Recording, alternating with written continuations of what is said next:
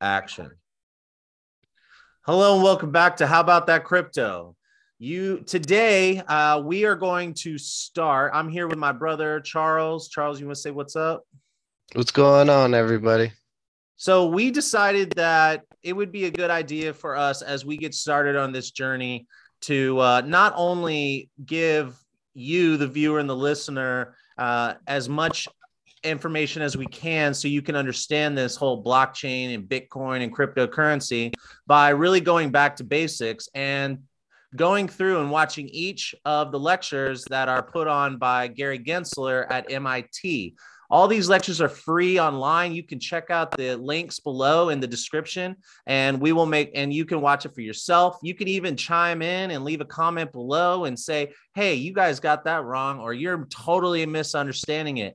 Whatever it is, but we're here because we really enjoy this space. We're really excited just to get on camera and just kind of like talk about this thing. So what better way than to go back to the basics? And even better, the class is taught by current chair of the SEC. So anyway, so the first episode is we watched the first two lectures. The first lecture was more of an introduction to the course. They kind of talked about a broad range of things. So you might hear us repeat some of the things we talk about today throughout this period of time. There are 24 lectures and basically, and since we're doing 2 in one day today, that's 23 weeks that we will be doing this. So you get to see a whole lot of us and you get to learn with us along the way. And we're really excited to go on this journey with you. And we're happy that you're joining us on this journey. So, Charles, why don't we start with lecture number 1, which is basically kind of a general introduction to the course. The course is called Blockchain and Money, and it's at MIT with Gary Gensler if you want to look it up, but you can just check out the link below. Okay, so anyway, Charles, let me know. Talk to me. What's up, everybody? So I was watching the money ledgers in Bitcoin, and what I got out of it was, lecture about money ledgers of Bitcoin and going into the deep details within everything involving currencies, social constructs, ledgers, balances, transaction letters versus balance ledgers. It was a lot of information. It was great. So what I recall what I recall is it starts off with talking about the different stages of the internet, and they talked about different levels of how the internet was used, and specifically I remember them talking about how Pizza Hut was the first ever company or people to ever make the first sale online. But the problem was that they couldn't pay because we had no way to move money across the internet. It's not like you could just like put in your credit card information. That there was no technology for that. That's how I remember the whole thing kind of starting. And then they kind of went into cryptography. And what did you learn about cryptography? Like, what is cryptography? What is that's a good question. Tell me what's cryptography. Well, cryptography is what I have is communication in the face of adversaries. He said, and it says basically what I understand is it's how do you keep a secret when others could read it? So like if I want to send you a message and I don't want anyone else to read it, well, how do I do that? Like, unless I hand deliver it to you. But if I have to give it to a courier, or if I have to send it over the internet or whatever, like if it could be intercepted by an adversary, someone who I don't want to read it, then I have to conceal it somehow. And I use some form of cryptography. It's a way of, back in the day, it used to be like a cipher. You would have, you'd have like use a book and you'd use like page number, line number, word number, or word number and letter number. So it'd be like a bunch of numbers, but it would coincide to a key. And then that's basically cryptography. But current cryptography is something that I don't really understand enough, but I understand that it keeps my email safe between me sending it and it getting to the other end. And then I Right. got into what is blockchain. You kind of talked a little bit about that. Did you remember? You remember? You got any notes on that? Yeah, blockchain to me, the best way I can explain it, how I'm able to visualize it is they're just basically uh, I look at it as like a train with a bunch of blocks. What are those called? Cars. The cars on each, its section. And basically, what it has is on each block it has to and from, and then it has this long cryptography, like you said, which is a hash. They call it a hash, and it basically is saying to and from, and then that whole blockchain is to and from, because it's the whole idea behind the double. They talked about the double spending, the issue with double spending. So that kind of goes in with blockchain, and what it is in regards to the understanding the concept and the problem with something versus what we have right now as a third party versus having something blockchain where it's kind of permanent, to where it's so long it can't be hacked. This train is so long it just can't be hacked. So it has basically signatures of everybody who used specifically, like say that coin or that percentage of the coin when it comes to thing. But you can I do that. You can apply that to anything. It's not just crypto. It's applications too, which is they're learning because it's more the way they can build it. It's more what do you call it? Cryptography is encrypted. So So I like cryptography. your example of a train with a bunch of different cars, and each car consists of data, and that data, at least in the case of Bitcoin, is just transactions. But Ethereum, we know, can handle more data than just transactions. But essentially, it's for ease of understanding. Instead of getting like, let's kind of like keep it simple. Let's just talk specifically about transactions. So in each car of the train is a set of transactions, and you're saying that's to and from, and it's telling you where the money is going. And then once the train is full, it has a physical like capacity, and then so it kind of like gets full, and once it gets full it gets connected to another train, like the little thing that connects, and that connection is connected through cryptography, and that is the kind of connecting thing that binds it together. Is Which that is Yeah, and what it's how it's signature too is by the C at the time with CPU power as the original blockchain with Nakamoto. It's I totally it's okay? forgot I what I think was you're gonna say. getting a. I don't think he talked about that. I think you're kind of more advanced than the class. No, it was related, but I wasn't getting too far into that. But it's the whole um I forgot. I'm sorry. I It's was all on good. it, but It's okay. Let's just keep moving forward. So what else you got in your notes? Tell me what's next on your notes that you got from the class. just the history of like ledgers. Ledgers basically a record of usually economic activity relationships. So that goes back centuries. Apparently, I think it's centuries, right? They don't think it's more than 5,000.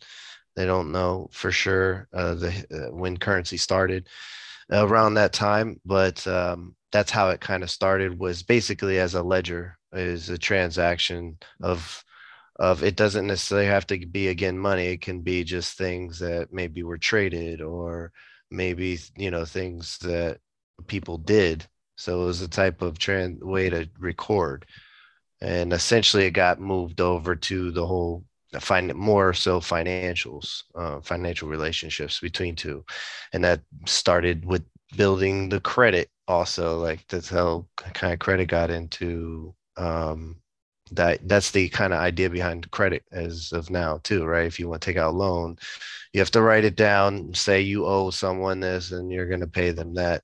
So yeah, I just basically the recordings usually typically of accounts and ledger tenders, which Okay, so understanding ledgers is definitely important, and I think you nailed it, kind of like in your first sentence, where it's just a record of economic and financial activity. And I think that if people don't understand that, they're not going to understand blockchain at all. Like, it doesn't matter all the other technical stuff if you don't understand what a ledger is. So that's good. What about the role of money or the history of money?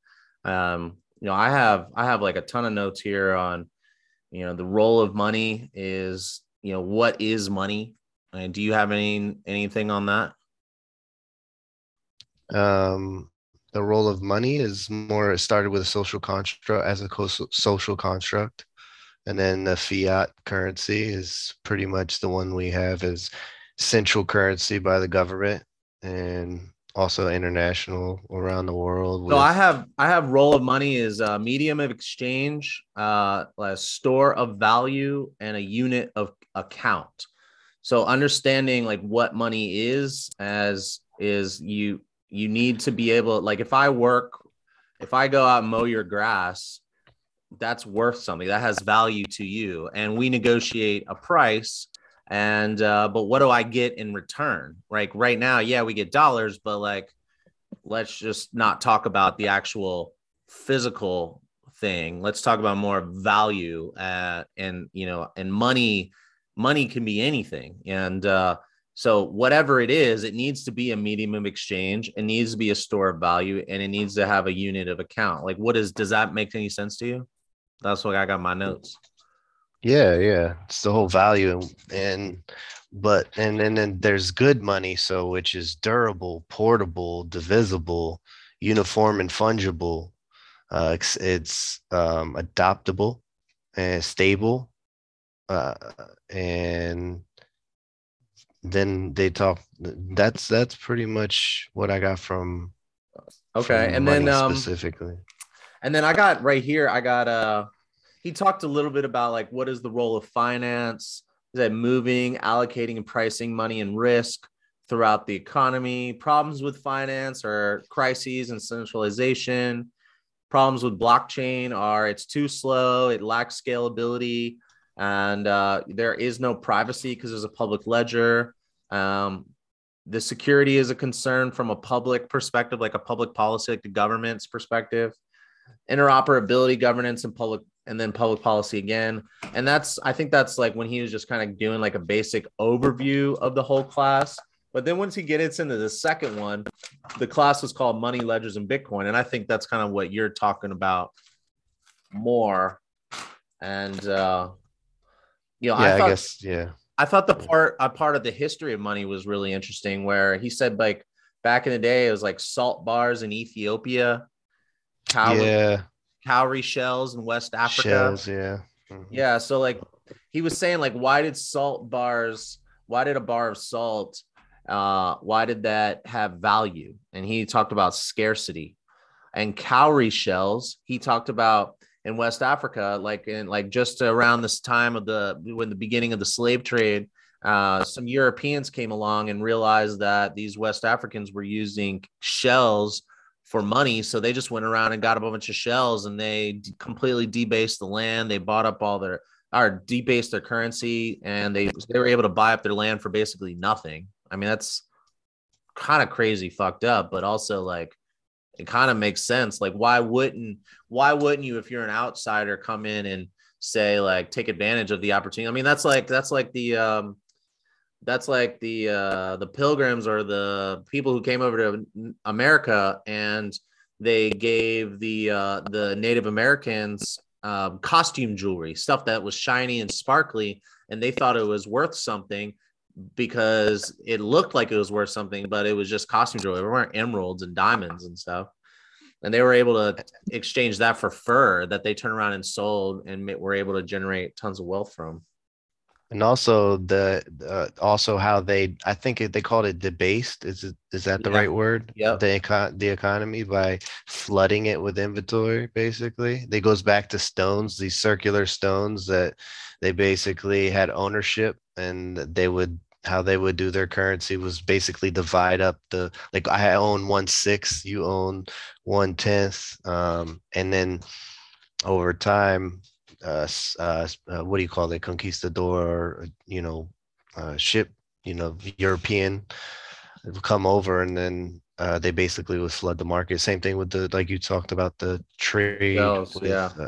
yeah, the African, well, the slavery. Yeah. Yeah, and then so after that, like at some point, people started minting money into coins, and they would stamp them with symbols. And there's a, according to the class, that he's the Gensler, Professor Gensler said that China and Greece are the first ones, and there apparently is a debate who was first.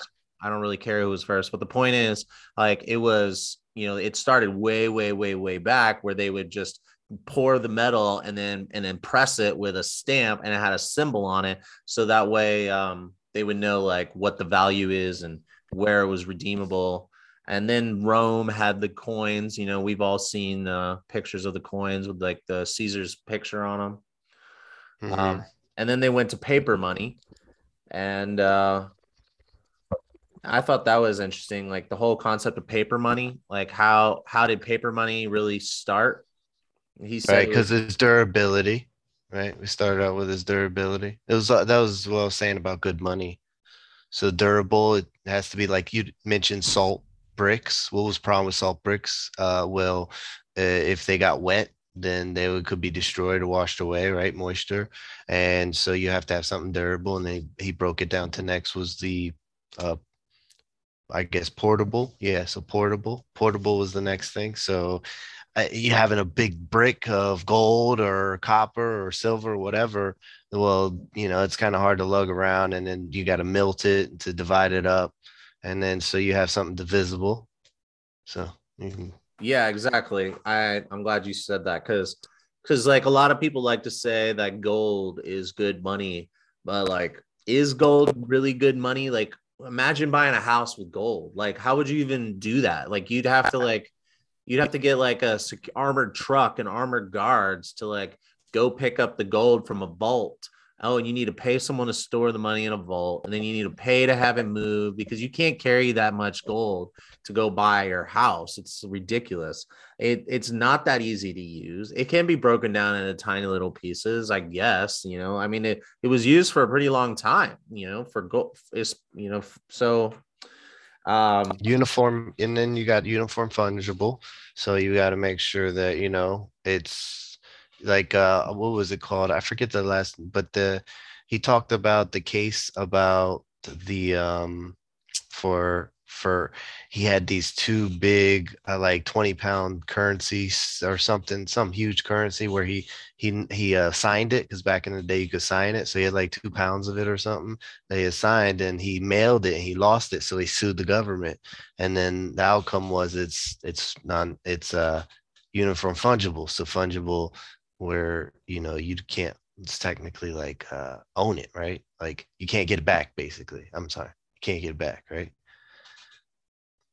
And then the really great part that I love is the part where he talks about where paper money really came from. Was people were leaving their gold with goldsmiths, and the goldsmiths would give them a receipt, and that receipt was used in the markets, and people, oh, I don't have enough gold coins on me, but I have these receipts, and if you take this to the goldsmith down the street, you can pull the gold out. And then people stopped going to the goldsmith, or stopped redeeming them, and then they just traded these receipts, and that was kind of like the beginning of paper money. That's kind of what I have, and then I got it, and then it goes into ledgers after that. Do you have anything else on history of money? And Just the fails of digital currency. The fails have basically been, there's the digital concern currency fails is because of merchant adoption, centralization, double spending, and the consensus. yeah, and So, I think that's a great place to wrap it up. So why don't we talk about that for a minute, and then that's it. well, the merchant adoption is everyone has to adopt it, right? Yeah. Plain and simple. And then centralization, we want to speak on centralization. think you'd be able. So I think it's interesting that all those failures that you just named, merchant adoption, centralization, Centralization. double spending, and consensus. It's crazy because all of those things and all of the stuff that I've like learned about in with crypto, all of those things are all we always ever hear. Like the two things we hear more than anything is merchant adoption and centralization. Adoption, like where can you use crypto and Bitcoin? Well, they're saying that digital currencies didn't work before because merchants didn't adopt it. Well, Shopify allows you to use 300 currencies across all the different platforms. So if you open up an online store with Shopify, you can enable function to accept crypto, and also like what's the one? Not Square, Swipe. No, what's Swipe? There's Swift. No. It's like one of those payment processing companies. Oh, Anyway, like there are plenty of merchant adoptions. Like that is something that is constantly coming online where people are talking about accepting crypto. And now even governments are talking about accepting crypto. I mean, the obvious being El Salvador, but Switzerland, a city in Switzerland is going to start taking Bitcoin, and Mexico's talking about doing it. California wants to add Bitcoin as legal tender, and Arizona, Denver's going to accept Bitcoin for payment of taxes. So that's adoption. So we can cross that one off. Centralization.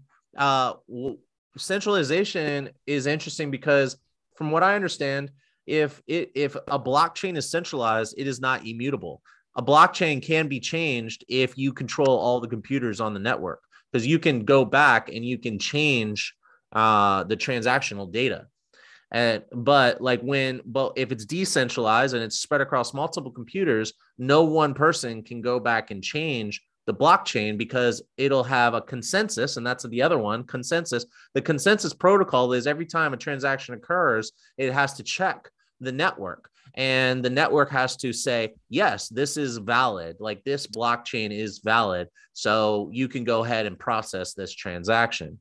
And if someone's trying to do a fraudulent transaction, then the consensus protocol will say, no, this is not valid. I just checked, 30% or 50% of all the nodes on the network, and they didn't agree that this transaction's valid. So you're a bad actor. It doesn't happen.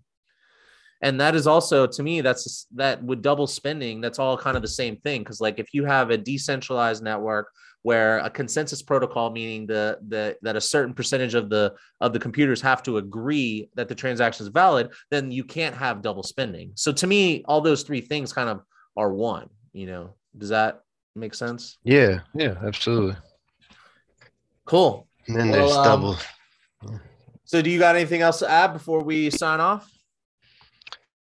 I think that's it. I just that one story about Kenya and Safaricon, when the Africans they traded the mobile minutes as a currency. So there's different forms of currency, and it's like you said, the adoption is a huge thing. So if you have a country that's adopting something like minutes, that's pretty serious. You're trading basically physical goods, maybe even food or assets or whatnot through minutes. That's pretty crazy. Yeah, so I agree. It's really interesting because if people don't trust the currency of the nation, they'll find something else to transact in. Right, and the idea was it's secure with the minutes, and it makes more sense that that you're not going to get cheated out. It's not someone's backing. It's actual big company that's just doing it in the background, but has no idea that you're paying for the phone, not the minutes or whatever. It's just this interesting concept that if minutes can be set up as currency, then why not crypto? Well, that's a great place to kind of segue into the homework, is to not only watch lecture number 3, but before watching lecture number 3, we need to both read the Satoshi Nakamoto white paper. And I understand, and I need to reread it, but I also understand that, to your point, and to basically both of our points, Satoshi Nakamoto figured out a way to create a currency because there was a lack of trust and faith in debasement of currencies across the country. And we didn't really talk about fiat currencies, so we can touch on a little bit on that next time. But we kind of are at our time. So thank you, everybody, for listening, and I hope you enjoyed it. If you feel like we didn't talk about something really important, or you got something to add, or you got some questions, please leave a comment below. Please like and subscribe, and ring the bell if you're watching on YouTube. And if you're listening on podcast, please follow us and give us 5 stars. Charles, you got anything to sign off on? Can't wait to see what's next about the next course, and see what we can do, and see what the information we can spread for everybody. So looking forward to the next show, and can't wait to break it down for everybody. All right, huddle on.